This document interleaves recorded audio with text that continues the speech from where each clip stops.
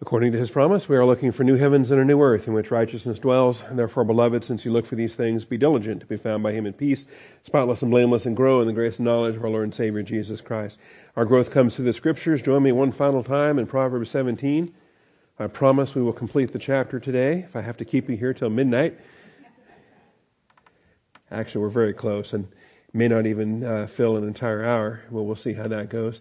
Much of what we're going to look at is actually going to be review, some redundant verses that come up at the end of the chapter that cover material we've already touched on from earlier verses in the chapter, so that helps. And then we can take a quick peek maybe at chapter 18 and see where we're going to get started for next week. God is spirit. He must be worshipped in spirit and in truth. Let's take a moment of silent prayer to make sure that we are filled with the Holy Spirit, that our living human spirits can receive what he teaches us. Shall we pray?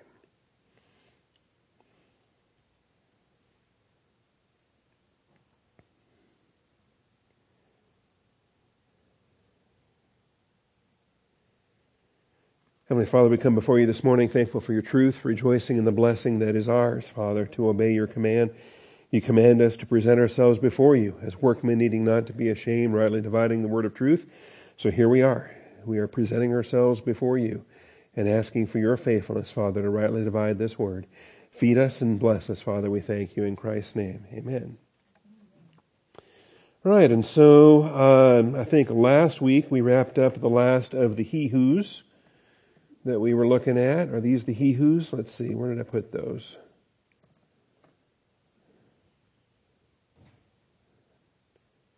There it is. Whatever slide number this is. Number 24. All right. Proverbs 17 verses 19 through 21 feature the 5 he-whos, all with negative personal and public harm. And so as you're looking at these verses, you've got he who loves transgression. That's not good. You've got he who raises his door, which is actually problematic as far as the Hebrew idiom goes, but we dealt with that. The third he-who is he who has a crooked mind. He-who number 4 is he who is perverted in his language. And so each of those 4 he-whos gets basically half a verse. There's 2 he-whos in verse 19, 2 he-whos in verse 20. When we get to the 5th he-who, he gets the verse all to himself because he has the longest of the developments. It's he who sires a fool. And then that's the only he-who in the verse because it's a continuation in the B portion of verse 21 when it says, "And the father of a fool has no joy."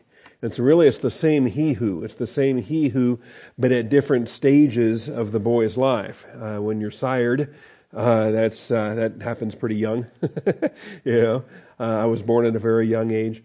But then if you continue to be the fool, when you leave home, when you're out in public, when you represent, when you stand before the Lord in your own generation, well, then that continues to be to the detriment of the father and the mother, whereby the joy is gone. It is sorrow in that capacity. So those are the 5 he-whos, and like I say, we wrapped that up last week with the subpoints A, B, C, D, and E, dealing with those. So now we're ready to move on and finish the chapter. Point 20. If I have, this would be 4 slides later on that slide. There it is. The believer's spiritual life condition has physiological impact, and we actually touched on this also last week, talking about the connection between your soul health and your spiritual health.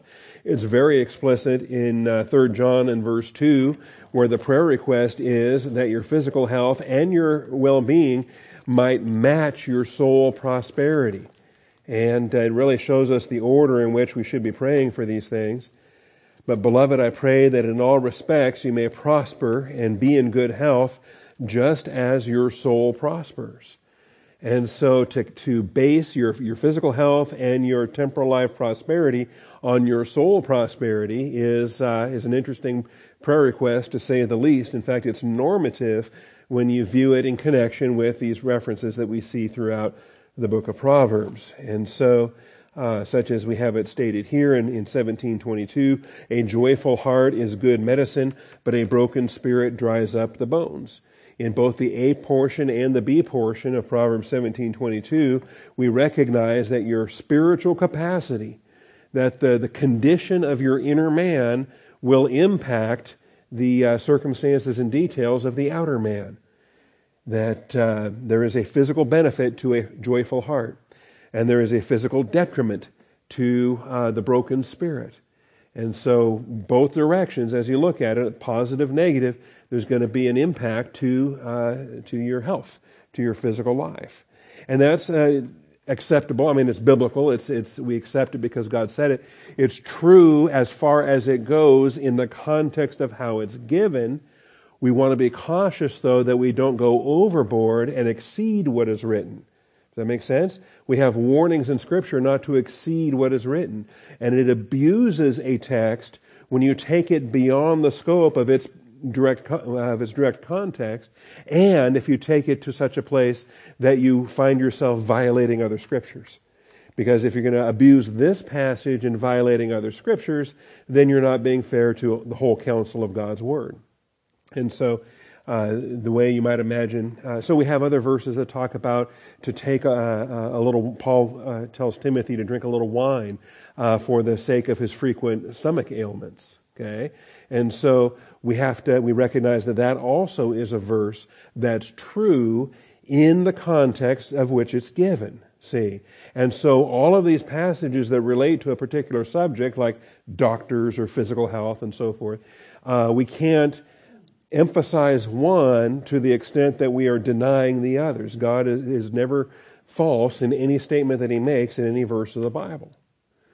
And so we can't read a joyful heart is good medicine and say, well, that's my license to never go see a doctor ever again, because all I have to do is just make sure I have a cheerful heart and I'm fine. The only medicine I need is a cheerful heart, and I'm taken care of everywhere else. See, but there are churches and religions and different cults that will be hostile. Jehovah's Witnesses, for example, are very hostile to modern medicine or any kind of pharmaceuticals, any kind of drugs of that sort. And I believe, they're making those theological decisions by abusing particular passages of Scripture. Same thing with Proverbs 15 and the three verses that we have here. Verse 13, verse 15, and verse 30. In 15:13, it's a joyful heart makes a cheerful face, but when the heart is sad, the spirit is broken. Verse 15, all the days of the afflicted are bad, but a cheerful heart has a continual feast. That spiritually you can be throwing a party, even though in earthly terms, there's some rough things going on, in those circumstances and details. Verse 30, bright eyes gladden the heart. Good news puts fat on the bones. And all of these passages are true as far as they go in and of themselves. Remembering, of course, that the pattern of Proverbs, it's a short, pithy statement. The nature of a proverb is that it presents a general principle that is the norm, that is the normal rule of thumb. But there are, of course, exceptions to every rule. And that's why we don't claim these as doctrines or promises. We accept them as principles. And one of the best things you can ever do is learn how to rightly divide the word of truth, whereby you don't confuse doctrines with promises and principles. And that's so much harm gets done when that's not made clear. Proverbs 18:14. The spirit of a man can endure his sickness, but as for a broken spirit, who can bear it? And we talk about what can be physically survived, but not when spiritually the person has given up already. They've already surrendered to what they think is the inevitable, and in which case then they don't survive what otherwise they could have survived in other circumstances. All right, so we have that, and I think we've covered that. Now, when we get to verse 23, Proverbs 17:23, we realize, wait a minute, we've already addressed this principle. It says, a wicked man receives a bribe from the bosom to pervert the ways of justice. And this is what happens. And it's just normal. It's called daily life in a fallen world. It's called living in a world with corrupt political officials, and that's the way it's going to always be until our Lord returns, and He will root out wickedness in His own administration morning by morning. Until then, we're going to have corrupt judges, corrupt politicians. We're going to have the circumstances for what they are. So I simply made a point out of this in point 21 to try to streamline some things. But really, verses 23, 25, and 26 have already been addressed earlier in this chapter. Verses 23, 25, and 26 were already addressed earlier in this chapter. And I gave points of study and included these verses in those points. So you already have point 8, point 15, and point 19 in your notes. And in those points, we've addressed, we included verse 23, verse 25, and verse 26, slightly out of order, because really we commented on when we were in verse 8 is when we included verse 23, when we were in verse 21 is when we included verse 25, and in verse 15 is when we included verse 26. And so what I should have done was reordered the point numbers. Point 8, point 19, point 15 would be the best order to put those points in to match up with verse 8, verse 21, and verse 15. So maybe I'll revise that for the printed notebook when it comes out. All right. So, when we talk about a wicked man receiving a bribe from the bosom, and here was the point that we gave on point 8, bribery works in this present cosmos. It works. It works every time. I mean, it works like a charm. And sometimes you have to increase the bribe a little bit, or you have to find the right person who will take the bribe if you encounter somebody that won't take one. But by and large, it works. The right person in the right place with the right amount of money, it works every time. And that's the nature of this fallen world. It is, however, an offense against God's essence and His attributes of justice. And so here we see the reference to Proverbs 17:23, this verse we have this morning that we realize is repeated from earlier in the chapter. Also Exodus 23:8, Deuteronomy 16, Deuteronomy 27. We looked at a lot of those verses and realized, of course, bribery is an offense. A bribery, God can't be bribed. Who could bribe God? And any bribery is a perversion of justice. Justice is supposed to be blind. Justice should rule according to an absolute standard. And the absolute standard should be the same for everybody, no matter who you are. You should fall under the law equally. And that's not only is that biblical, I mean, that's just by virtue of who God is and how God operates. And if a nation has a law that mirrors that, then we're in good shape. But like I say, we have nations full of sinners, and those laws get tweaked and adjusted and ignored selectively in order to line their pockets and accomplish what they want to do. So, the effectiveness of such things for this fallen world is normally undeniable, except for the betrayal of adultery. The one thing for which really you can't buy your way out of it, you can't pay a fine, you can't, is, the guilty party, or the innocent party, the victim of the adultery offense, he's not going to accept any payment. He's not going to accept restitution. You cheated on on his wife. And there's no, Proverbs 6:35 discusses that you can't pay a fine to ameliorate that situation. All right, back to then where we just were. So that's verse 23. Likewise, verse 25.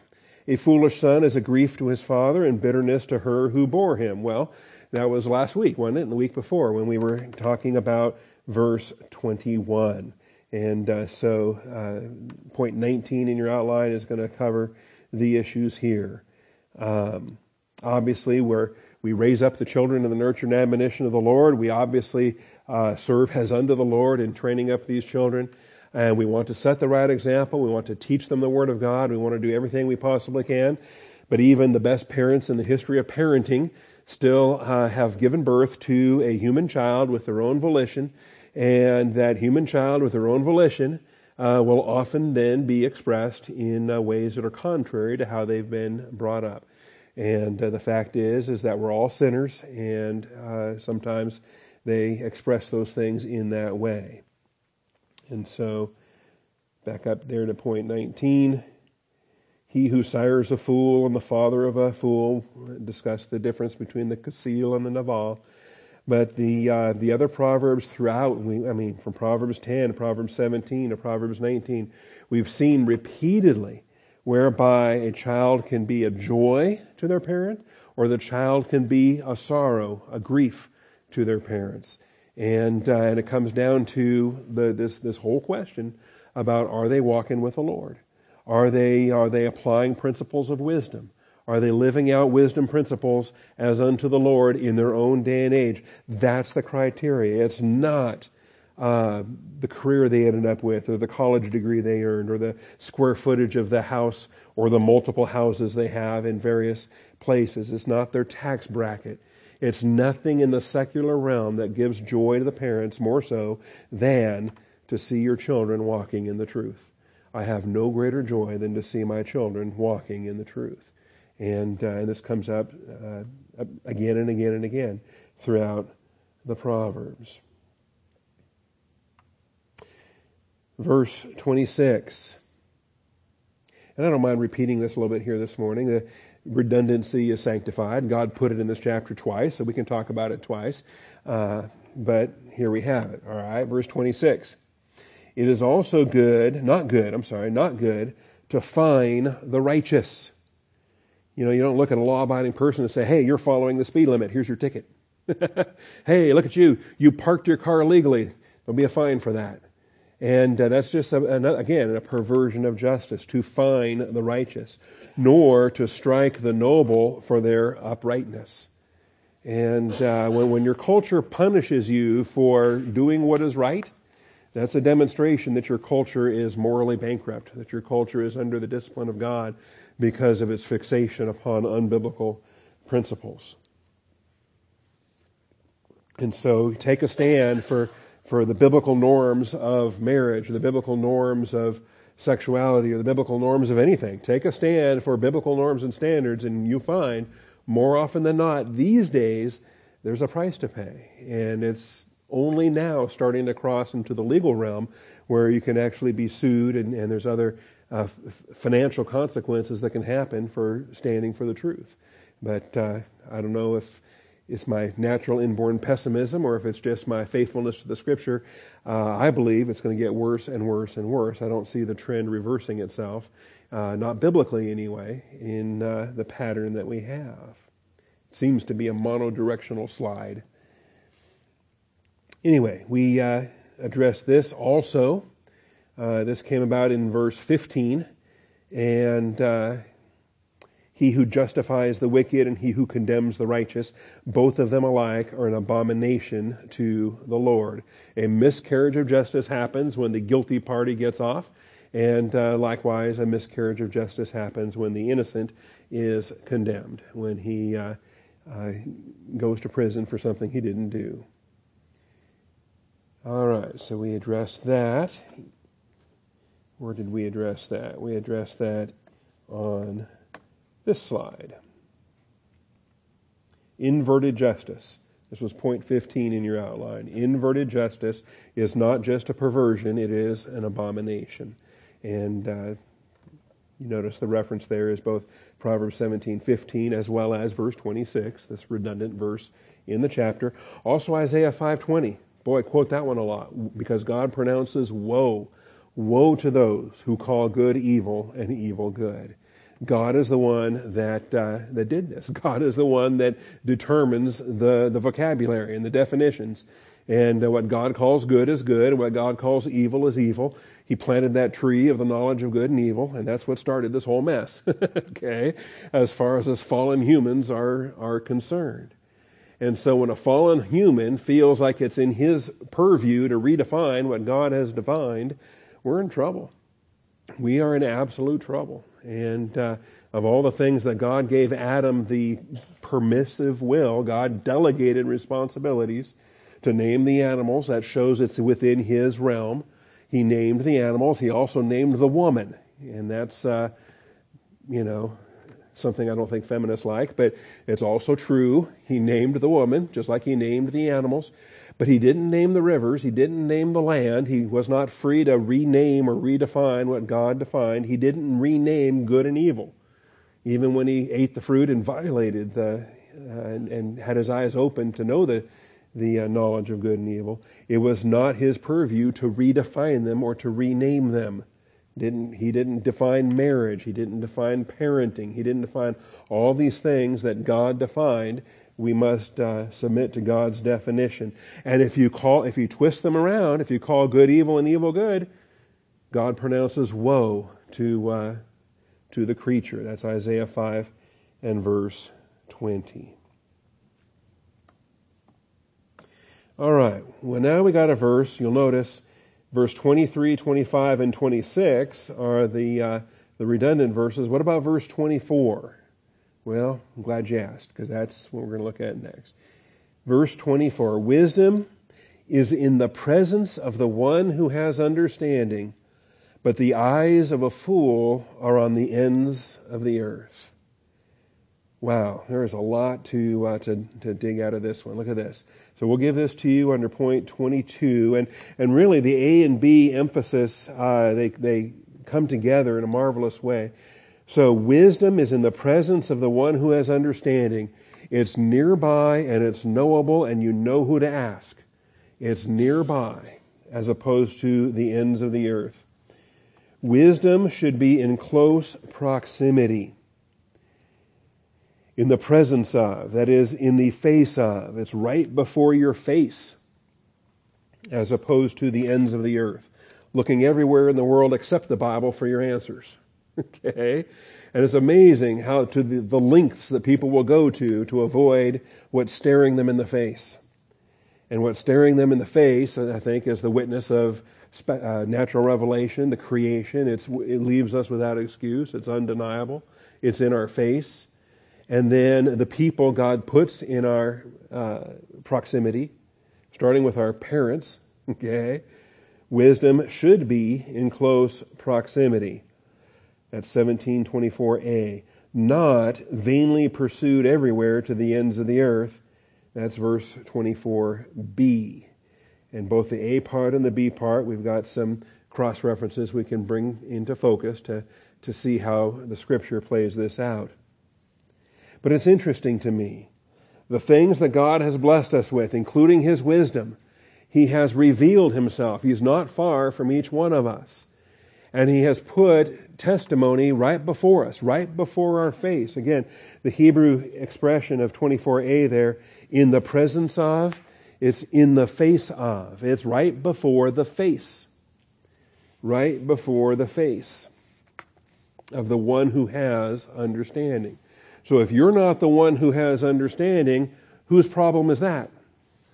Whose fault is that? When it was right in front of your face, why didn't you look at it? Why didn't you learn from it? Why aren't you living your life based on that? But instead, even though it's right there in front of your face, you want to look to the left. You want to look to the right. You want to look all over the place.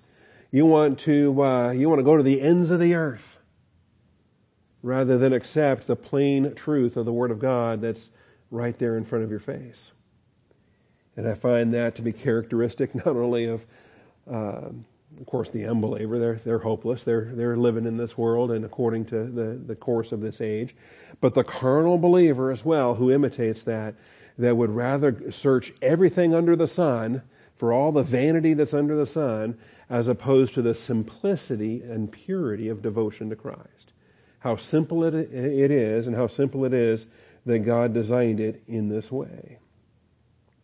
So, here's what we want to look at here. Let's take a look at Deuteronomy 30. And this maybe serves as a sweet parallel to our verse this morning, because you'll note, let me get there, Deuteronomy 30. because this parallels both the A part and the B part of Proverbs 17:24. All right? We're going to key in on verse 14 really as the parallel to 24a. But then we'll also notice that the verses that lead up to that, verses 11 through 13, are really speaking to the 24b that we're looking at. See? So I'll show you what we're looking at here. So Deuteronomy chapter 30.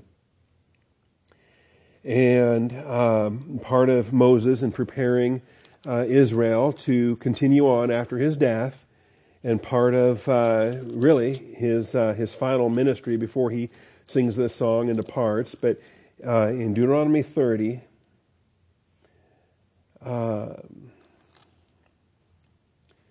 verses 11 and following, I guess we can skip over the first 10 verses here, but you'll note, as verse 1 says, "It shall be when all of these things have come upon you, the blessing and the curse which I have set before you, and you call them to mind in all the nations where the Lord your God has banished you." This chapter is actually powerful and gets ignored a lot, but the blessings and the curses that were rehearsed are actually prophetic of where they are today. Israel is mostly in dispersion today. They've not yet been regathered. But the tribulation will humble them, and they will return to the Lord with all their heart. He will regather them, as He promised. They will have the Messiah to come and rescue them.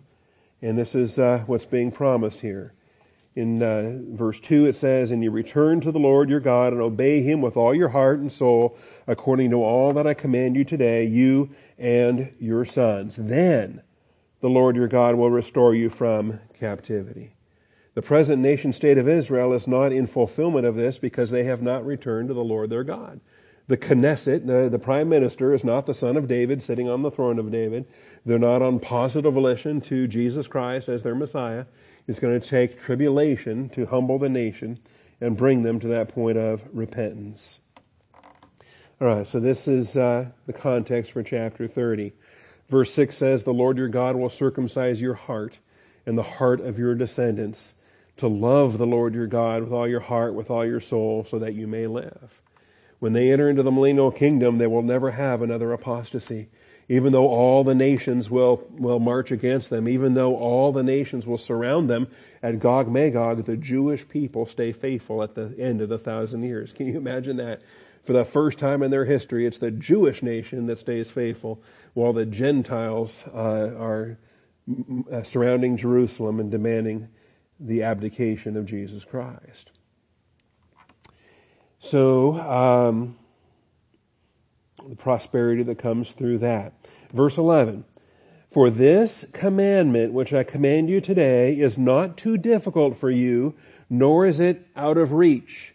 So we start in 11 through 13 with these distance verses. "It's not too difficult for you, nor is it out of reach. It is not in heaven that you should say, 'Who will go up to heaven for us, to get it for us, and make us hear it, that we may observe it?'" What a concept, right? As if somebody could earn their way to heaven and then come back and tell them how to get there. And these verses, by the way, get quoted in Romans. This is a part of what gets misunderstood in Romans 10 when people want to abuse that text. So we should pay attention here and do ourselves a favor. So the point being is that God's wisdom is not far away. He has made it accessible. He has provided for it. Anyone that's on positive volition, they will hear the gospel. They will hear the word of God. Blessed are they who hunger and thirst after righteousness. They will be satisfied. God the shepherd will provide for that every time. All right. So it's not too difficult for you, nor is it out of reach. In any religious system that wants to have a system of works, they want to have challenges. You want to have, 12 tasks of Hercules. You want to have some kind of, that's always been the case from ancient world to modern times. You get this religious system whereby, okay, there's hoops to jump through and difficulty to overcome, and then the legalist can feel real good about themselves because they did better than the guy that didn't do so well. And God says, no, My grace plan is not like that at all. It's not too difficult, nor is it out of reach. It is not in heaven that you should say, who will go up to heaven for us to get it for us and make us hear it that we may observe it? Nor is it beyond the sea that you should say, who will cross the sea for us to get it for us and make us hear it that we may observe it? And yet there's a tendency, fallen humanity wants to just pursue a system whereby it's so far, it's so difficult, it's so hard. Remember when Naaman the Syrian, right? He was told to just go wash here in the river and his leprosy would be clear. And he got all offended. And Elisha, and he was, what are you offended for? If I would have assigned you some great task, you would have done it. You would have crossed the oceans, and you would have climbed the highest mountain, you would have done all these other things.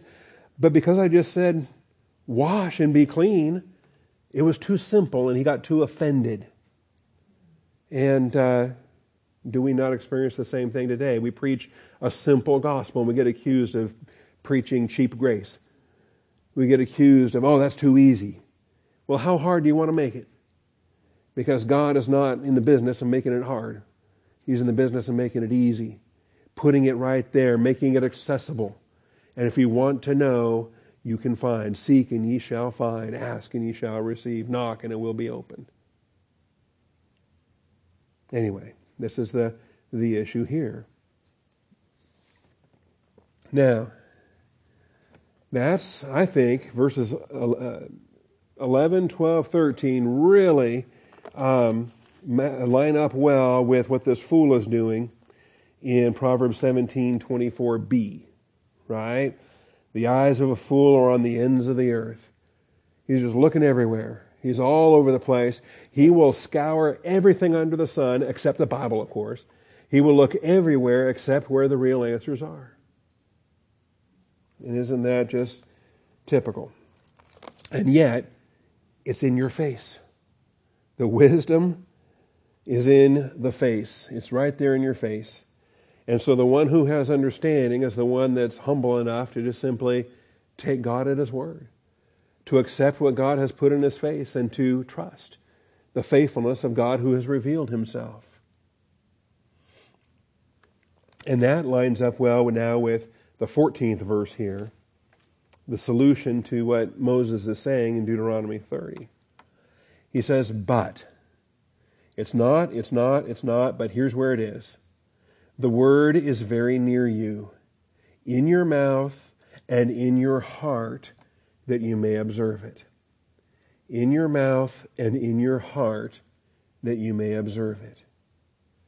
And this, it's wonderful. The imagery on this is great. So, you think about what's closest to you and how close can you get to something. Well, you can be pretty close to something, but if you put it in your mouth, that's even closer. Okay?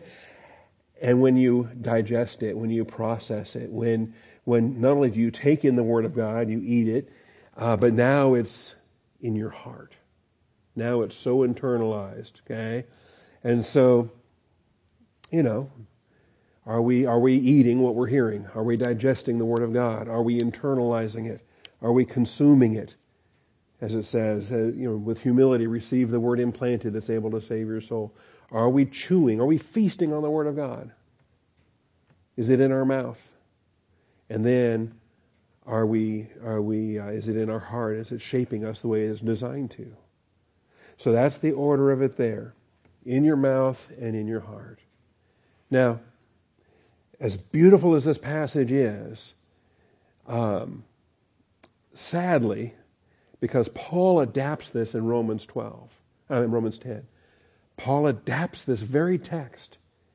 And he takes this in your mouth and in your heart poetry. He takes this in your mouth and in your heart imagery.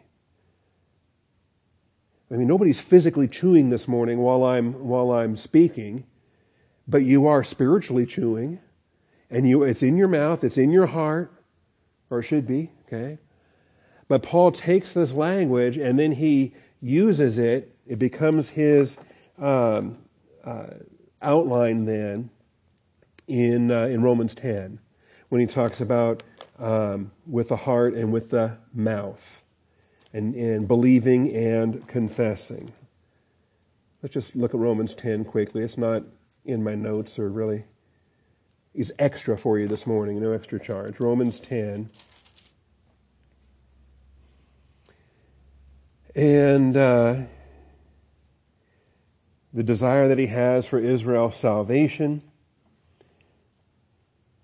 They have a zeal, but it's not in accordance with epinosis.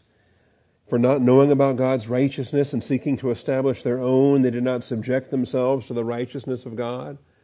This is why God's working out his plan for the church while Israel is presently in unbelief. Christ is the end of the law of righteousness to everyone who believes. For Moses writes that the man who practices the righteousness which is based on the law shall live by that righteousness.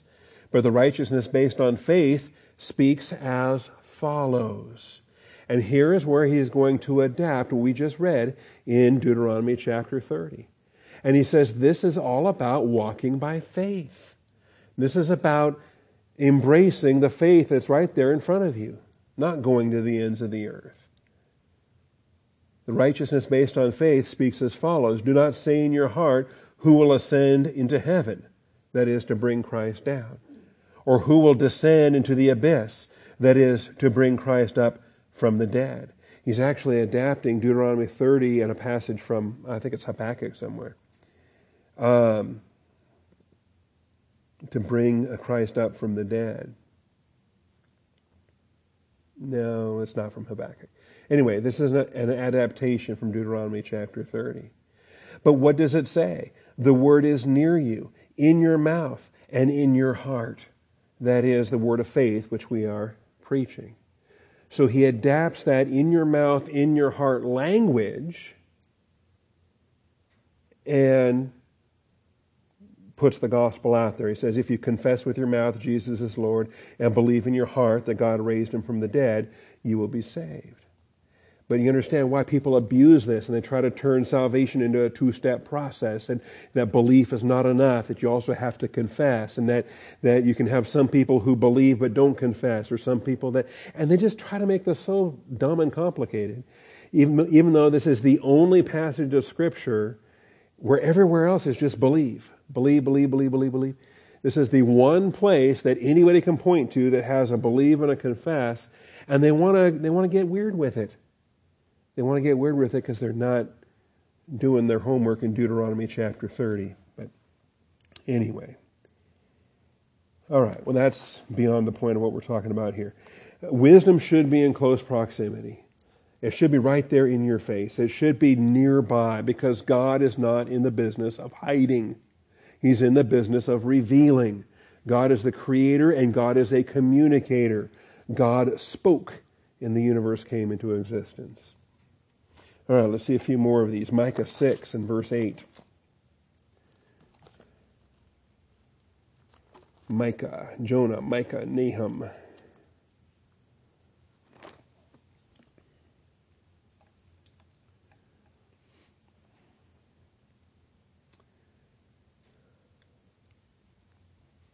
Micah 6:6, he says, with what shall I come to the Lord and bow myself before the God on high? Shall I come to him with burnt offerings, with yearling calves?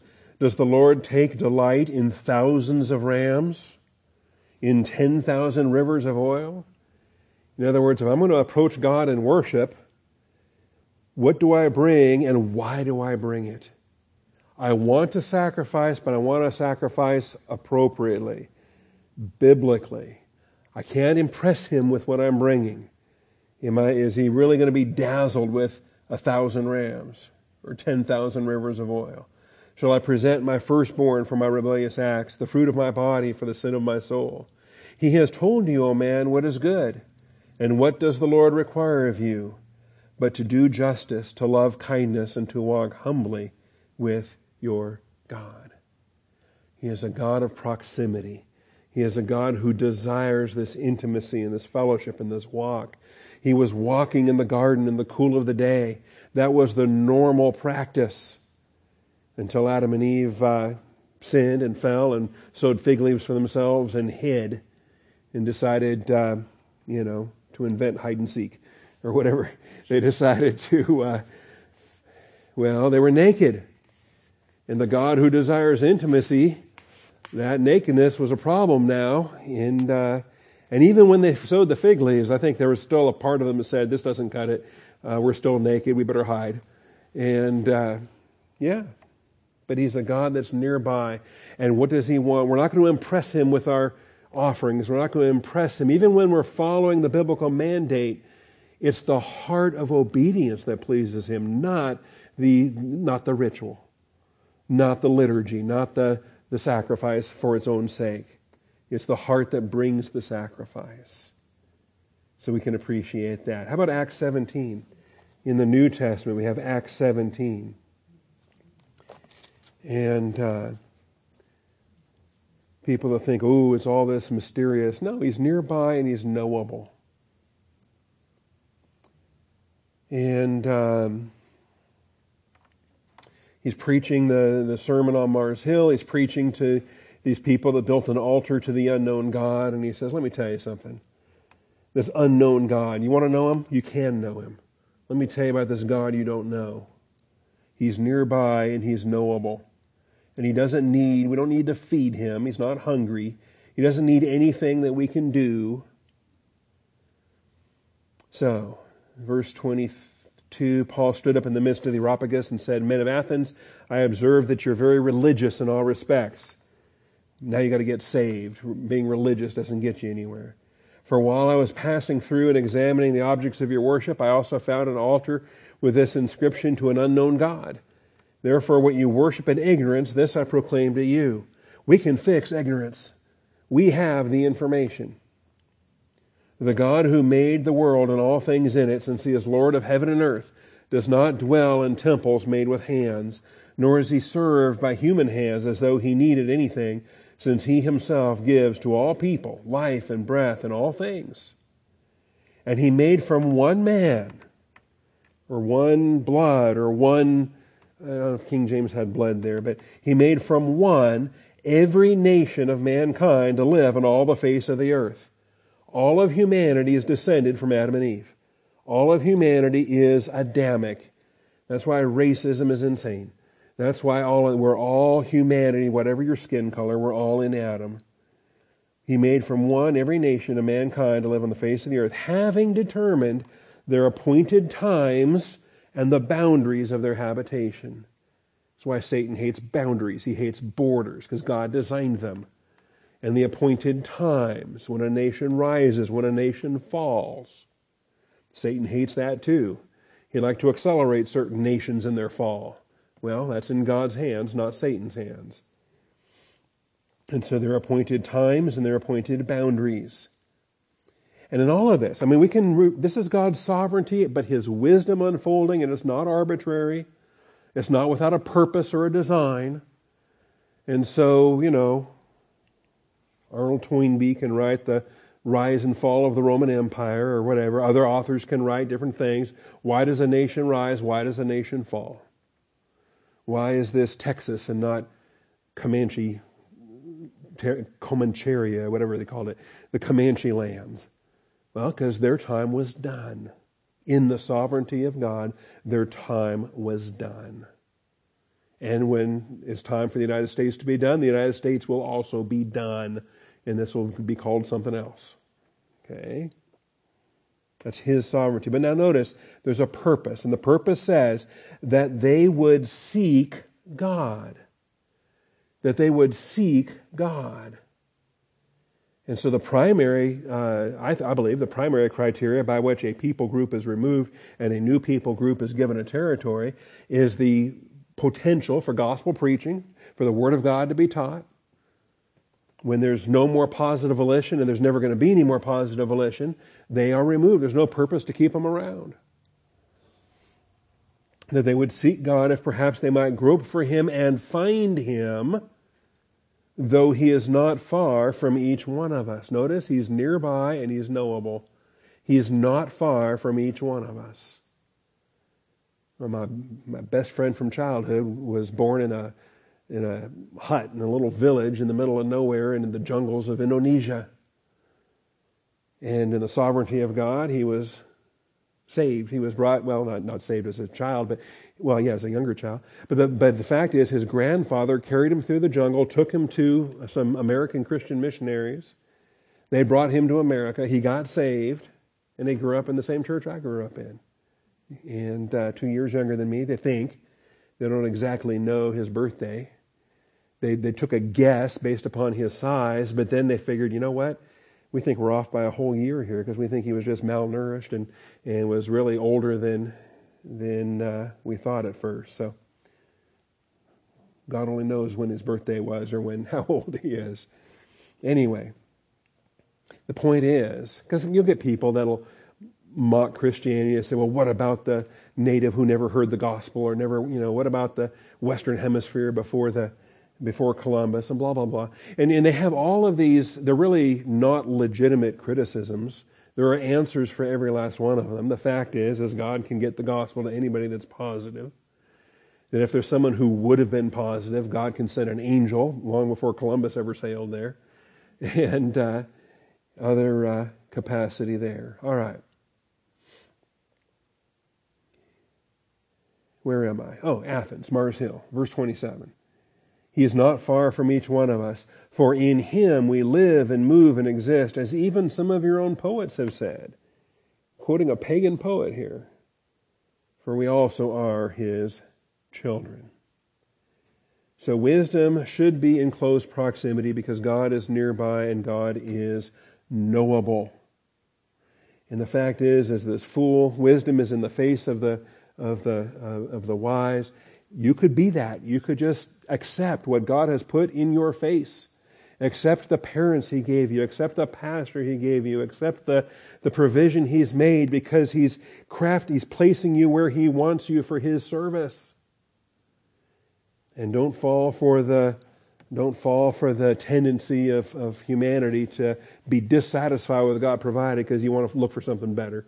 You want to look for something that's sexier, jazzier, that's more pop trendy with what the crowd's going with. We want a king like all the other nations have or whatever. And there's just that human tendency to be dissatisfied with what God's given you. Hebrews 12, verses 1 and 2. He doesn't say, run whatever race you feel like. Yeah. Therefore, since we have so great a cloud of witnesses surrounding us, notice the proximity? It's surrounding us. We have witnesses. We have brothers and sisters with doctrinal priorities, and they're everywhere, right here, right where we are. Thank God for them, and run with endurance. Let us also lay aside every encumbrance and the sin which so easily entangles us, and let us run with endurance the race that's set before us. It's in our face, just like Proverbs 17:24, in your face. There it is. Say, well, I don't like this. I want to run that race over there. I want to run that race. Okay? I want that job instead of my job. I want that church instead of my church. I want that woman instead of my wife. I want that. There's always this dissatisfaction. And God has made the perfect provision for his perfect will, for his perfect Son. And here we have it. Verse 2, fixing our eyes on Jesus, the author and perfecter of faith, who for the joy set before him. Look what Jesus did. The joy was set before him. He didn't look around and see what the alternatives were and check out other things and consider. For a brief moment, he could have said, not my will, but thy, or not thy will, but mine be done. And he rejected that. He said no. For the joy set before him endured the cross, despising the shame, and sat down at the right hand of the throne of God. We have Scripture. We have divine guidance. We have the people he's provided for us. Starting with our parents, if they're believers in the Word of God, but with our pastor, with our church family, with those in proximity, and the wisdom they can supply, the encouragement they can provide. And I certainly don't need to, run to the ends of the earth and pursue everything else under the sun. I think one final example of this, too, is in Matthew 23:15. Vainly pursuing things everywhere to the ends of the earth. Jesus addressed this when he was talking to the Pharisees. Matthew 23:15. He said, boy, you guys are a piece of work. Woe to you, scribes and Pharisees, hypocrites. And there's several of these, 7 or 8 of them, depending on how you count these. I think verse 14 is not original to Matthew, but that's all right. Verse 15. Woe to you, scribes and Pharisees, hypocrites, because you travel around on sea and land to make one proselyte, and when he becomes one, you make him twice as much a son of hell as yourselves. Boy, doesn't that just say it? That just lays it out. You travel around on sea and land. Look at the instability. Look at the distance. Look at the Herculean task mindset that you have that says you're going to outdo your peers. You know, think about Saul of Tarsus. He was going to go all the way to Damascus to bring back folks because he was outdoing his contemporaries. And then when you've accomplished this great task and you're bragging about it, what have you really done? And what have you done to those other people? Now they got to outdo you. That's the problem. Is it never stops. Your disciples have to exceed what you were able to achieve. And then their disciples are going to have to exceed what they were able to achieve. It just never stops. Whereas in grace, you run with endurance the race that's set before you. And you're not compared to your father's generation or your grandfather or whatever. You're not bummed out because you know, think about Jacob and his lament, his pathetic carnality when he's standing before Pharaoh and Pharaoh wants to know how old he is. And he says, few and unpleasant have been the years of my sojourning, nor have they attained to the years of my fathers. You know, and in terms of Abraham and Isaac, Jacob was a disappointment to himself. In any event, the trying to outdo the next guy or whatever else, and you know, think about what a basket case I would be if I tried to live up to R.B. Thiem or tried to live up to Ralph Braun or tried to live up to Emil Schmidt or any. You know, what kind of a useless, stupid, insane thing is that? Just be you in your generation and be amazed that he can do what he does with the fools that he uses, right? It's what he chooses, the foolish things to shame the wise. All right, so this is what we deal with here. Wisdom should be in close proximity, should be before your face, not vainly pursue, not looking around. Look, that looking around, that wandering eye is just the proof that the soul isn't satisfied. It's just proof that this person's not stable. Why is he looking around? Why is he checking out this thing, checking out that thing? You can be checking out anything. Keep your eyes fixed on the Lord. Check him out. Finally then, the chapter ends with 2 verses about shutting your mouth. 2 verses about wisdom knows when best to keep your mouth shut. So verse 27 and verse 28. He who restrains his words has knowledge, and he who has a cool spirit is a man of understanding. And so wisdom can, when you've been provoked, wisdom can cause you to, slow things down, be swift to hear and slow to speak. Go ahead and put the brakes on. Stop. You don't want to just fire back with your carnality. Go ahead and, take a moment with the Lord. Make sure you're in fellowship, and then maybe just don't say anything. Just let it sit there. Even a fool. You can imitate this even if you don't know any better. Even a fool, when he keeps silent, is considered wise. Sometimes silence is your best answer because just opening your mouth is going to lead to trouble. When he closes his lips, he's considered prudent. And sometimes people will just assume that you're wise because you're not responding. Well, anyway, sometimes it's best just to keep your mouth shut. And Job, another verse that speaks to this. Job 13 and verse 5.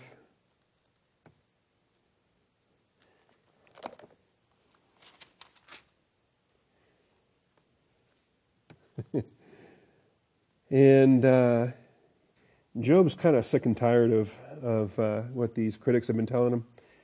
And so, starting in chapter 12, he's dishing it back. And then in verse 13, chapter 13, he continues. He's still dishing it back. And he says, in verse 4, he says, You smear with lies. You're all worthless physicians. Oh, that you would be completely silent, and that it would become your wisdom. You know, out of everything you told me so far, none of it's worth anything. You should just go ahead and shut up now. And that, it would become your wisdom. So please hear my arguments and listen to the contentions of my lips. And he's just going to keep throwing it back at him. He's become the fault finder by this time. He's already off the rails and committed the sin that God convicts him for at the end of the book when he calls him the fault finder, contending with the Almighty. All right, now the wisdom of Sirach is not Bible. It's not God-breathed. It's not inspired. It's not, we don't accept it as we do with Scripture, but it is a testimony to the wisdom literature of the intertestamental period. It was written by Jewish rabbis and folks, and much of it replicates a lot that's in the Proverbs and so forth. And so Sirach chapter 20, verses 5 through 17, which I was supposed to make clickable, failed to make clickable. Sirach 20, 5 through 7. Did anybody bring an apocrypha with them this morning?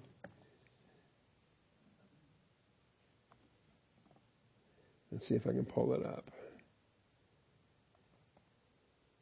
Here we go. Sirach 20, verses 5 through 7. All right, this is not the Bible, but this is Jewish literature in between the Old Testament and the New Testament, and it also is in agreement with Proverbs, with Job, with biblical truth. And I find it curious. There is one that keepeth silence and is found wise, and another, by much babbling, becomes hateful. While he was silent, he was nice enough, but he just kept babbling and babbling, and people just said, that's enough. We hate this guy. But the one who keeps silent, we can consider that he's wise. Some man holdeth his tongue because he hath not to answer, and some keep silence knowing his time.